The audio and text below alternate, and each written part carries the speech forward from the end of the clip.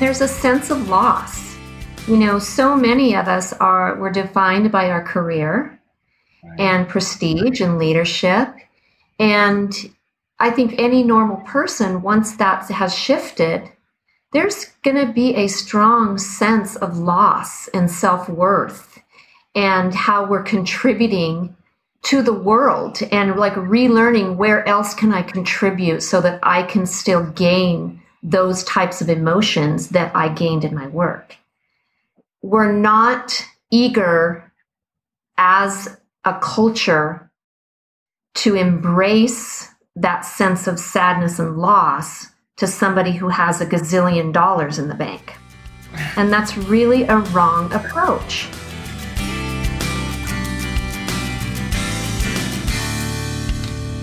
Welcome to the Healthy Love and Money podcast. If you find money to be the number 1, 2, or even third largest source of stress in your relationship, then you're in the right place.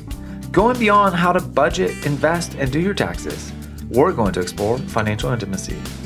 Discover how to talk with your partner about your shared financial life. Let's take the awkward and painful out of money conversations. Join me and hit follow to listen to weekly inspiring, healing, and motivating interviews with financial therapists, couples therapists, and financial planners, and so many more. Let's go on the journey of financial intimacy together. Hi, everyone, and welcome to another episode of the Healthy Love and Money podcast. Today, it's my distinct honor to welcome Kathi Balasek to the show. She wants to be the queen of the grief-literate world. Yes, you heard that right. She wants to be the queen of the grief-literate world. And in this time together today, you'll understand why that's so meaningful to her and why she's here to talk to us about the process of really understanding what it means to grieve and how powerful it is for our lives moving forward after loss. Kathi, welcome to the show. Thank you, Ed. It's just a privilege to be here and to continue the conversation. And I just enjoy learning from you, talking with you, and how we start changing the conversation. Absolutely. Well, for the listeners, a little bit of backdrop. I think Kathi and I bumped into each other on the online world one way or another. And then we were at a conference, a financial planner conference, 3 or 4 months ago, I guess it was at this point. We just had the most delightful conversation. And so I was like, Kathi, we got to get together. We got to do a podcast episode. And she, being as gracious as she is, like, okay, let's do it. So here we are. And, Kathi, can you tell folks a little bit more just about your professional background and what you're up to? Sure. So professionally, I am a 25-year educator. That's my chosen profession. I grew up, my dad was a teacher, and he raised 4 teachers. And I currently teach at California State University, where I train teachers. So it's just like the circle of life. And I've loved everything I've done in my life. Of course, there's good and bad days for everyone, but I have the heart of a teacher. I want to create change. I believe in being part of the change. And what I'm doing now just came upon what I experienced in my life personally. And I created a space for people and professionals to show up better for people who are grieving and really learn that language, because we don't know what to say. We don't know what to do. We say things that don't support others. And I knew, based on my education background, that I could create something that could be pretty cool and help others. So that's sort of what I'm doing, and that's how Grief Smart Advisor was born. So, and I want people to catch this, Grief Smart Advisor. So, Kathi, you're taking all your knowledge and experience of teaching and translating it and bringing it to the world of financial planners. Because in the field of financial planning, what do we know? We're either planning for disaster or disaster has happened and we're making a plan out of it. And so inherently grief is interwoven in it. And what I know as a planner and talking with so many clients is it's not just the grief that's in front of them, but oftentimes there's unresolved grief from the past that's impacting their financial planning process. And so I think, for all of us to get more literate on what is grieving, how does it help us, that grieving is actually a really good thing. And, that's my perspective. I'm assuming, Kathi, you think grieving is a good thing? Yes, I do. Grieving is a healthy thing.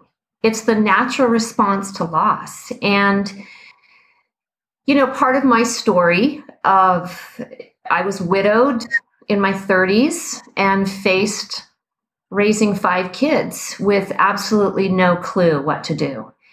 And really learning the hard way the last several years that widowhood's financial, and people in financial services or anybody who supports a griever moving forward needs to have those sort of bedside manner skills that none of us as humans really know.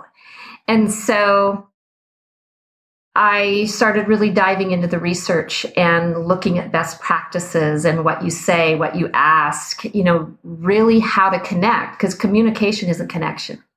And, most people come to advisors for one reason, but they're going to stay with you if you can really show up in the hardest of times. Yeah. And it's been so much fun because this is not my realm, financial industries, I feel like a fish out of water. And at these conferences, I didn't have a clue what I was doing, but people have embraced me. And I feel like the timing is right for this conversation, because it's not so much normalizing this conversation. We have to normalize how we think of grievers.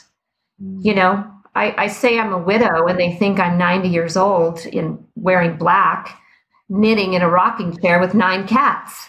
Okay, that's just our view. So let's just correct and say, Kathi is sitting here. She has beautiful blonde hair, a nice silk type top, and a beautiful room. And she's certainly not 90 years old. So yes, our association of who a widow is need to be expanded and stretched big time. But you get that reaction when you tell people you're a widower. Oh, yeah. I mean, widowhood is where you are. It's not who you are.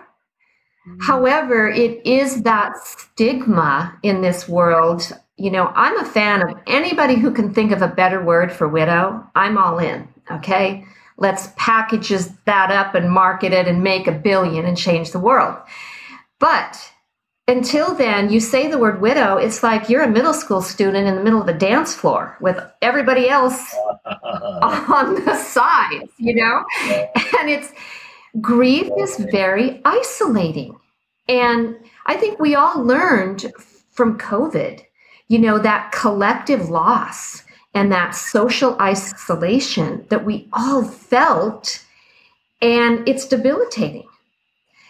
And so we don't know the answers. And when you are working with people like your team or your clients who are experiencing grief, having an understanding of that grief journey and those secondary losses is really helpful for you to connect with what they're going through.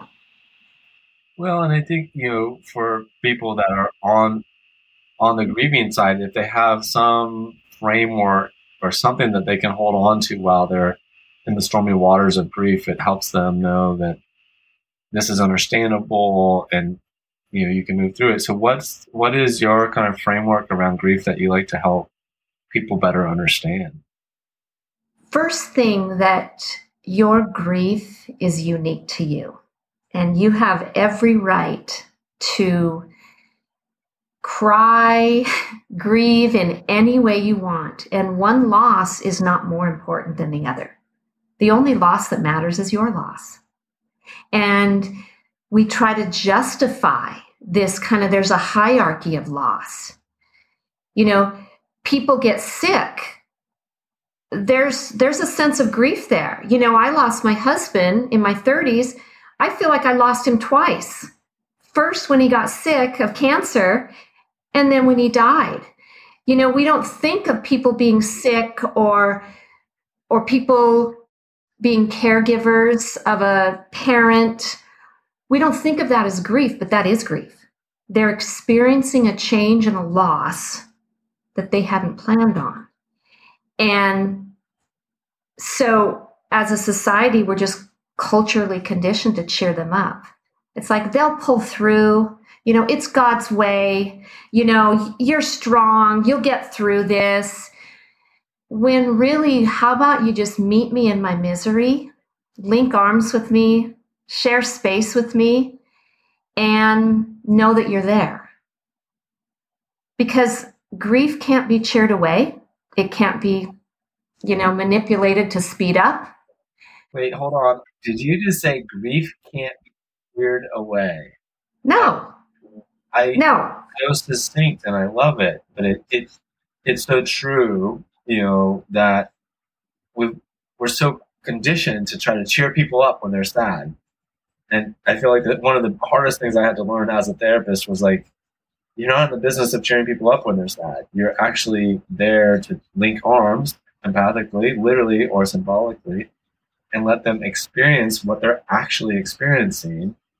And then, almost paradoxically, that helps them move through it faster. But like if you try to cheer them up quickly, it actually just kind of locks in the problem more. Is that kind of what you're getting at? Yes, absolutely. And people who grieve go at their own pace. Sometimes, I will wear grief differently my whole life. Yeah. John will always be my husband, even though I've moved forward in a new relationship. He will always be my kid's dad. Right. It's very much in the present. I just wear grief differently. But when you love so deeply, how can you say, I want to be over grief? Love and grief are very similar. And what happens, part of what I help people understand is that when we want to avoid or justify or cheer people's grief away, it's most likely because we're putting ourselves where they are, and that's exactly where we don't want to be. And it's too difficult to acknowledge those emotions in ourselves, so I'm having a very hard time being present with you in front of me. And self-awareness, when you are working with people who are grieving, is a very key piece of the puzzle, because we want to go to, well, what would I feel like if that happened to me? Right. Where when you have clients or team members or employees, it's really a conscious effort to stay present with this person in front of you and listen to them and go all in with them. So if someone's working with their advisor and they're in the grieving process and the advisor's not equipped in being grief literate, how can people self-advocate for themselves while they're going through grief and trying to work on their money? What's really important if you're a griever, in my opinion, is number one, get help. There are fabulous psychologists, grief counselors, support groups. Get whatever you can afford. Get the support that you need. And that was key in my grief. Okay, I had to get the support. You've got to put the oxygen mask on yourself. Okay. Yes, I had 5 kids. I'm sure they got fed and clothed and got to school, but that whole time was a blur. And as soon as I started taking care of myself first, doing the work, that's when I started to get better as a mother, as a neighbor, as a friend. And it is a process. You have to get grief support. I want to ask this question respectfully. I think there's almost a double whammy for women, right? Many women, as I'm coming to appreciate more and more, are so socialized to think about others first, and in the role of mother, it's all about the kids. And so like you have that, and then it's like, and then you have this loss of grief, and it's so hard to really make it about yourself in some ways. Because you've got all this conditioning that says you got to make it about everybody else. Is that? Absolutely. You know, I didn't have a choice. Well, I did have a choice. You know, I was raised by great parents, and that, you know, they came and really helped me out a lot. But at some point, you know, I had to play the cards I'm dealt, and I was raised to get back up. And I had 5 kids that really needed me. Yeah. And so I had to make a conscious decision to stop handing out the Gatorade and get back in the game. And my kids would be better for it. Yeah. Because it was, I don't know how I did it. I did it, but I don't remember all of it, because we want to do everything. And it's really important to ask for help. That is vital. You know, have a list by your phone or in your kitchen of all the things you think of randomly that you need help. And so when somebody calls or somebody writes or texts, you've got a list. You know, could you take my dogs to the vet? You know, I need to get my car in to get the oil change. Could you do that for me? And be willing to ask for those things. Because the amount of tasks after a death and the paperwork and the forms, it is like the biggest 1,000-piece puzzle in front of you. And you don't even know what the box on the picture on the box looks like. You can't even see it. So you don't even know where to start. And so people, professionals, you know, all of these people in your corner can really help you create what needs to go forward. Playing with that metaphor, do you it's debilitating. The grief can be and is debilitating. Yeah. And that actually is not a bad thing, right? In unto itself. Right? Like, we can't stop the impact of grief being debilitating. But we can get support to work through the debilitating phase of grief. And depending on the loss and the nature of it, that period of debilitation may be larger or less. It's true. Yeah. And, you know, back to your question about, you know, women kind of do everything. A lot of us fake it till we make it. Okay. I mean, I'm pretty good at putting on my happy face, bringing my A game, even though inside it's killing me. And statements like, oh, you're so strong and you're so resilient and, you know, all of this, when really I just wanted to hear, this must suck. And can I help? Can I do something? Can I pick up kids? Can I take, you know, your freshman to volleyball practice at 6 a.m.? Or can I come over and watch the other kids while you're doing that? There's just, it's daunting the amount of tasks involved after somebody dies. Would you say that sometimes you need someone from outside of yourself to say it's okay to not be okay? I mean, there's so many of us that are used to putting on the happy face and the high functioning face, and will kind of be the good boy or the good girl and soldier on. I'm using many metaphors, obviously, and we get trapped in that, right? Because everyone then says, "Oh, you're so resilient, you're so strong," like you were saying, and then it just isolates us further from the reality of what we're feeling. So sometimes it takes a bold or courageous professional or friend to say, Kathi, how are you actually really doing? And it's okay if you're not okay. Yes, because you shouldn't be okay, you know? And people who say, you know, they've had significant losses and they're like, I'm doing fine, I got through it. I'm like, that's a bunch of BS. You know, I'm here to help you and listen to you. And I want to help you, right? You know, but, you know, my mother went through widowhood. I did. My sister-in-law, the strangest thing, she lost her husband about 3 years after I did. So it's here she lost her brother, which was my husband, and then her husband died, both of brain cancer. How does that happen in one family? And so our pace of grief, even similar deaths, our pace and how we approach things was very different.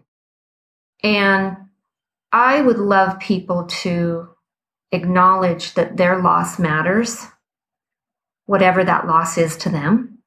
Sure. Their grief matters. Sure. Get the help you can. It's okay to not be okay. It's okay to be happy too. I remember myself laughing and having a good time and then coming home and feeling guilty about it. Like I shouldn't be feeling that way. Right. It's just a sea of permissions. And I don't think anybody needs you to give you permission to feel anything. It sounds like there's almost having to turn inward for an inward permission to feel what you feel. And you may be caught off guard that you find yourself laughing. But widow, people in grief can still laugh and feel sad, can still feel scared and angry. They can feel sexual. They can feel financial. They cannot. And it's all subject to show up. The whole human experience and possibilities can show up in the process of grief. I agree. I think we think about joy as the opposite end of grief, all of these things, happiness, loss, and that we have to somehow stay in the middle and to stay balanced. That's called being numb, okay? I want you to grieve deeply and I want you to be happy greatly. Yeah. You know, experience the high highs and experience the deep lows. That's called life. We stay in the middle and we keep ourselves in this shell so that we're afraid to be too happy. We're afraid when the next thing will drop because then we'll have to be at the other low. That's not any way to live. I feel this discomfort growing in my chest as you're saying this, Kathi. As someone who's recovering kind of steady Eddie, flatliner, even keeled kind of person, it's been quite the journey to learn how to grieve deeply and feel the intensity of all of that. But also the other side of that side opening up has been the ability to feel joy and gratitude and arousal and excitement in more fulfilling ways. So it's like when we numb out from emotion, we lose access to both sides. Absolutely. It's no way to live. Hey everyone, thank you so much for listening to the Healthy Love and Money podcast. I'm honored that you spend time with me listening to these incredible interviews. I love working with individuals and couples around their financial life, integrating mental health and relational well-being. I'd love to personally invite you into my financial planning practice where I do therapy-informed financial planning, bringing together mental health, relationship health, and financial well-being. If you're thinking that's the type of help you'd like, please see the show notes below to schedule your free 30-minute discovery call. And I'll look forward to seeing you and hearing more about your unique story and how I can best support you. Now, back to the show. People are always surprised that, what I teach at the university, I teach PE. I'm the professor of play and fun and games and activity for a lifetime, and they think, how can you be so happy and joyous and fun once they figured out what I've experienced in my life? And it's like, you know what? John didn't teach me how to die. He taught me how to live. And this is where we need to spend time, is in the playful side of life, because those are the deposits that we put in when we know we're going to have to ask for a withdrawal and be at the other end of the spectrum.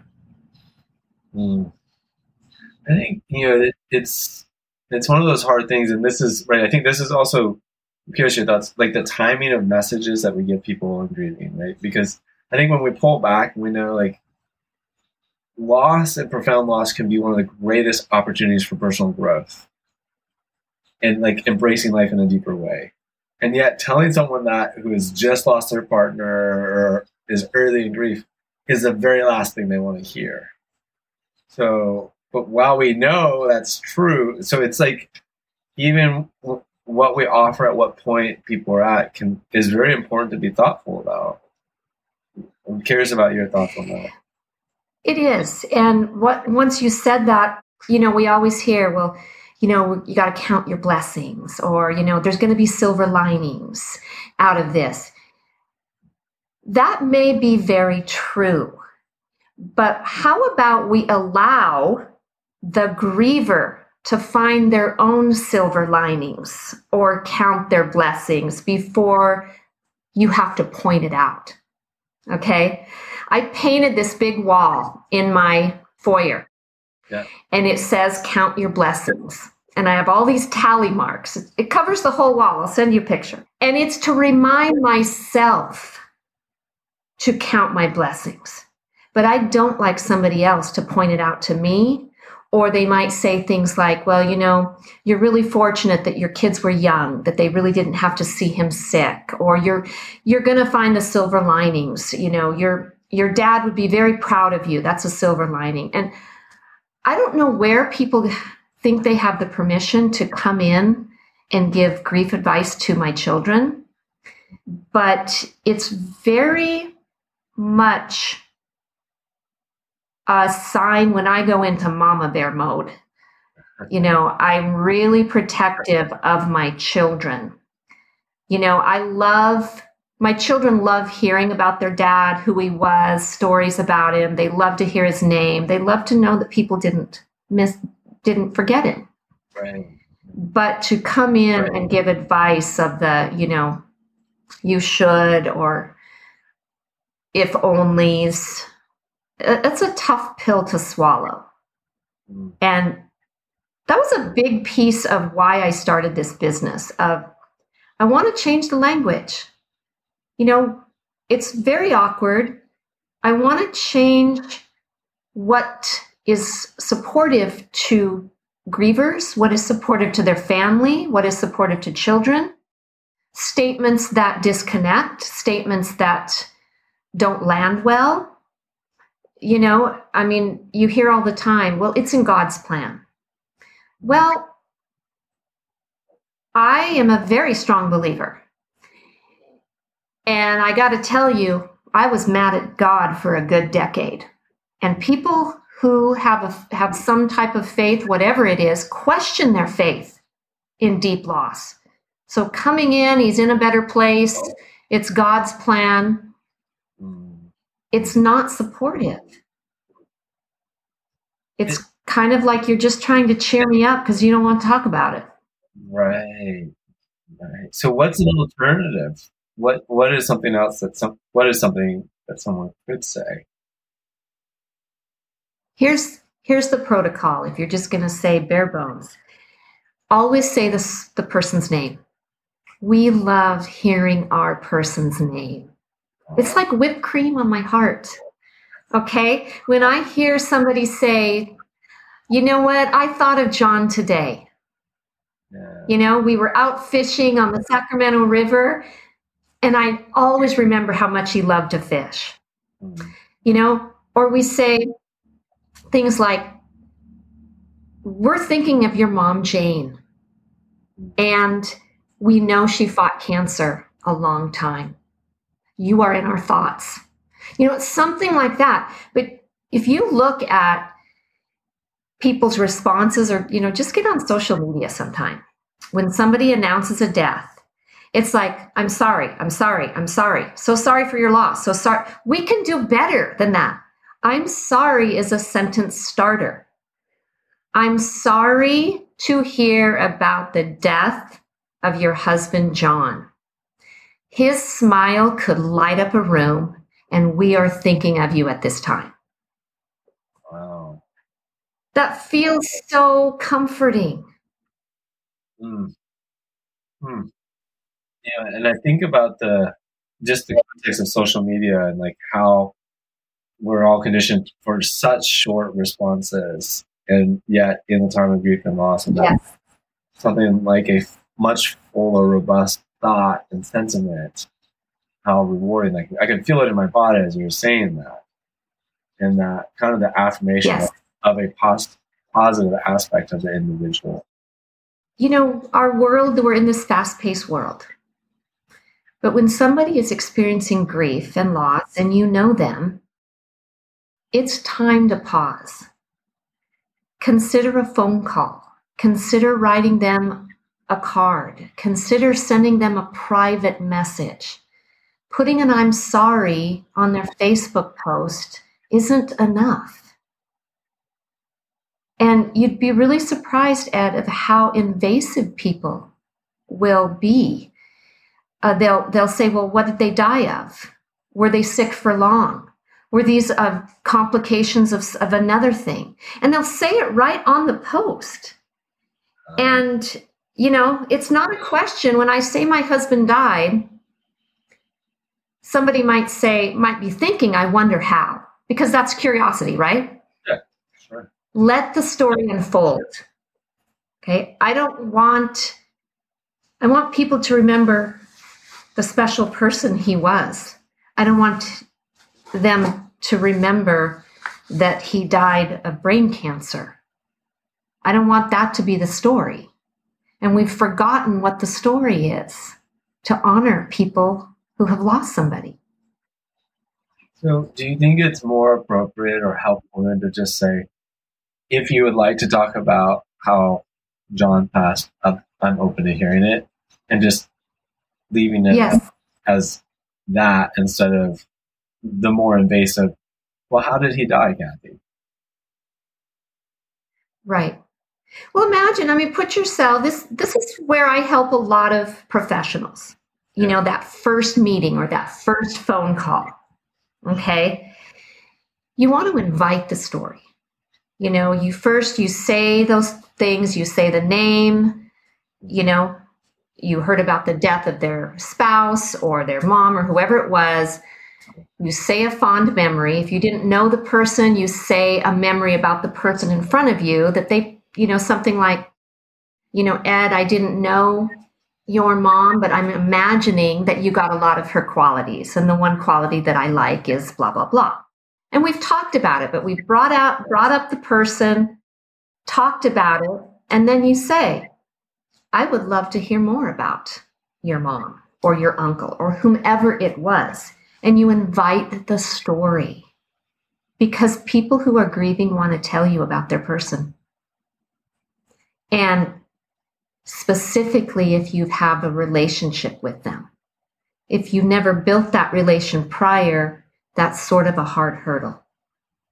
So I'm kind of noticing and just thinking about in my own journey and working with advisors, and my wife and I went through a season where we lost 3 children through miscarriage, and like the conversations never came up. Like we just like, and I think there was like we didn't know how to talk about it, and our advisor at the time didn't really know how to talk about it, and yet it was really impacting our ability to engage our financial life. And so, you know, grief and loss come in so many different forms, different reasons for it coming up. And so it's, you know, one hand, it's maybe there's kind of some universal patterns, but there probably is also some subtlety depending on the type of loss that you've experienced. That, you know, I'm curious about that. There's a lot of, yes. And thank you for mentioning miscarriage and some losses, and that matters. A miscarriage is a loss.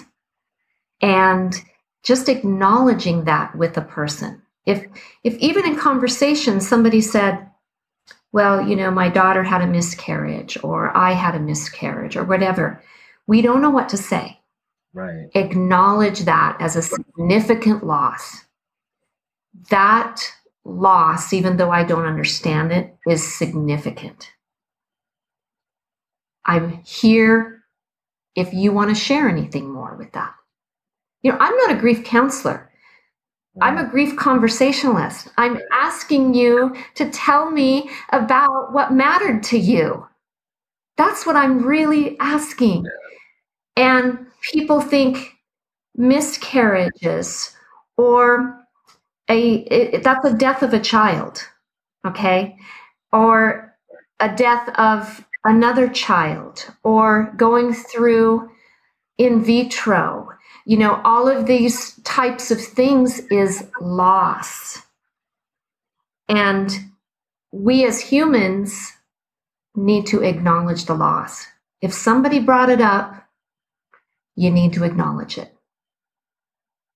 They're begging you to acknowledge it. If someone is saying it feels like a loss to me, it's not our job to evaluate whether it really is a loss or not a loss, or how significant of a loss it is. It just meet them at exactly. This is a loss to you, and it's significant to you. And I think that is so much more validating than us kind of formally or informally making that judgment, like, oh, well, at least he was this or wasn't that, or it's so much better at least that they died this way or didn't die that way, whatever. And it's like those comparisons don't help or don't matter. It's, the loss is personal, and it's putting it in a better or worse framework just is not helpful. Is that what we're saying? It's spot on. We have this sort of unconscious bias that there's a hierarchy in our own minds of types of loss. Yes. Where a person dying in their sleep at 90 versus somebody at 40, or somebody dying by suicide versus, of cancer, or my mother dying versus my aunt dying. The only loss that matters is your loss. And for us as supporters and empathizers to acknowledge their loss without any type of measure is really vital in that connection. I had somebody come up to me at a conference, and they knew I was speaking on grief, and they immediately shared that they had lost their son by suicide. And when you establish yourself as a person or a professional that you've created a safe space for somebody to talk about their own grief, be ready for everybody to share that. And guess what? That builds trust.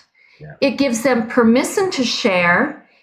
And this is why it's really vital that we have grief-informed leaders in spaces that are needed in this industry or in any industry.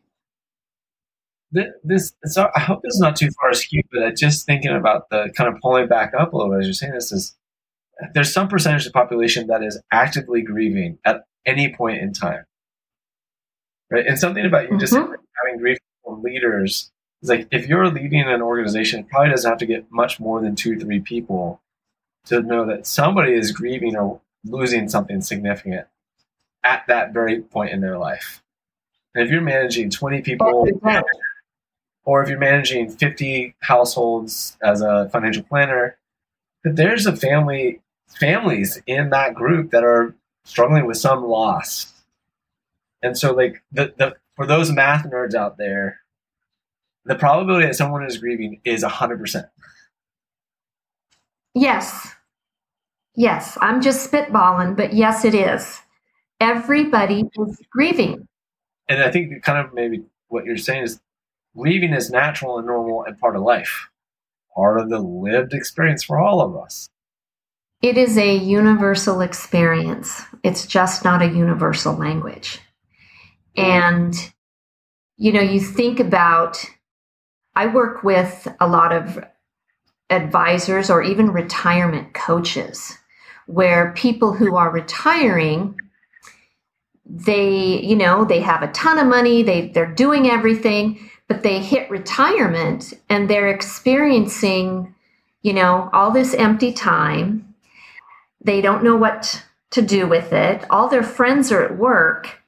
And when they share that with their advisor, they immediately go into, well, let's cheer you up. You've got all this money and time. You can do anything you want. When really, why didn't you just meet them where they are? They're struggling. They're struggling with some of the secondary losses of this transition. And so having those grief statements and scripting of how to really connect to this person in your office is vital. It's not a death, but it's a loss. It's a transition. And we don't know what to say. We're just like, yeah, but you got all this money. You can do everything. Go buy your second house and travel around the world. And they're like, party of one, I don't have anybody to go with because all my friends are at work. This is part of that cultural myth that just having money should bring us a sense of security and everything is okay. And yet money cannot bring that kind of okayness, especially in the face of grief and loss. And almost paradoxically, having all the money and then not being able to enjoy it can compound it. It's like we deferred enjoying life to save and be prepared. And now the very person or people I was going to spend the time with are not here to enjoy the money with. Exactly. And there's a sense of loss. So many of us we're defined by our career and prestige and leadership. And I think any normal person, once that has shifted, there's going to be a strong sense of loss and self-worth and how we're contributing to the world and like relearning where else can I contribute so that I can still gain those types of emotions that I gained in my work. And we're not eager as a culture to embrace that sense of sadness and loss to somebody who has $1 gazillion in the bank. And that's really a wrong approach. Oh. If I heard you correctly, and I think I did, it's sometimes harder to extend that compassion to people that are experiencing loss with a lot of money, because in our own minds, if you have a lot of money, everything else should be okay. Is that what you're saying? Yes. But it goes back to that same principle that we talked about. There's no hierarchy in loss. The only loss that matters is that person's loss. And when we're trying to support somebody, be there for somebody, we can't judge what or why they're going through. How about we just meet them where they are? And we don't know how to do that very well. Well, I think this just goes to the point of your statement earlier. Grief is a universal experience, but not a universal language. So there's no amount of money or professional status or job title or ethnic background or religious background or philosophical outlook or gender identity or any of those things that can protect you from the feelings that come up around loss. Try as you might. No. There's no life insurance policy big enough. There's no, trust documents strong enough to cover any of that. So, Kathi, as we wrap up the conversation for today, I know there's so much more we could continue to talk about. But for today, what's the kind of final message that you'd like to share with folks about grief and becoming more grief literate? I think my final message is that to recognize that it's completely normal for us to feel uncomfortable talking about these things and to be awkward. We want to be authentic and perfect in this setting to be there for somebody, but we're not. We're like, that deer that just got up for the first time and walking and it doesn't look right. And yet when we're leaders and professionals, we don't want to appear that way, but it's completely normal. And that to get grief literate involves practice, scripting, talking, having conversations, and getting good at it. Because you get confident when you practice and you know exactly what to say. And it's such a learnable skill to put in your tool belt. And for me, yes, I've created this business because I want to make a difference. This is my love letter to the world, Ed. Okay. I don't want to just make a difference with financial advisors. I want everybody to learn grief literacy. So I'm inviting you. That's what I really want people to know. It's an invite because you'll become a better parent, a better partner, a better community member, a better leader. Not only when you serve your people, you help them grow, you grow yourself. So if people want to connect with you and the work that you're doing, what's the best way for them to do that? They can look me up on my website. It's kathybalasek.com. Or they could email me at kathy@kathybalasek.com. This will be in the show notes. So if you're wondering, wait, how do you spell Balasek? I don't know. It'll be in the show notes. Don't worry about it. Just go check out the show notes and you'll get it. So Kathi, thank you so much for the generosity of your time and your love letter to the world. It is so meaningful and impactful. Thank you, Ed. It is such a privilege to be here and share space with you. And I'm just sending you all the love and success in this world. Thank you. I invite you now to stop for 5 or 10 minutes and reflect on what you just heard. Maybe even journal about it. Give yourself the time to consider what you just heard and what it means to you. By giving yourself the time to reflect and integrate what you just heard, it will help you along your journey of learning, healing, and growing towards financial intimacy in your life. Please like and follow this podcast and share with someone that would benefit from being on the journey of financial intimacy. Wishing you healthy love and money, Ed.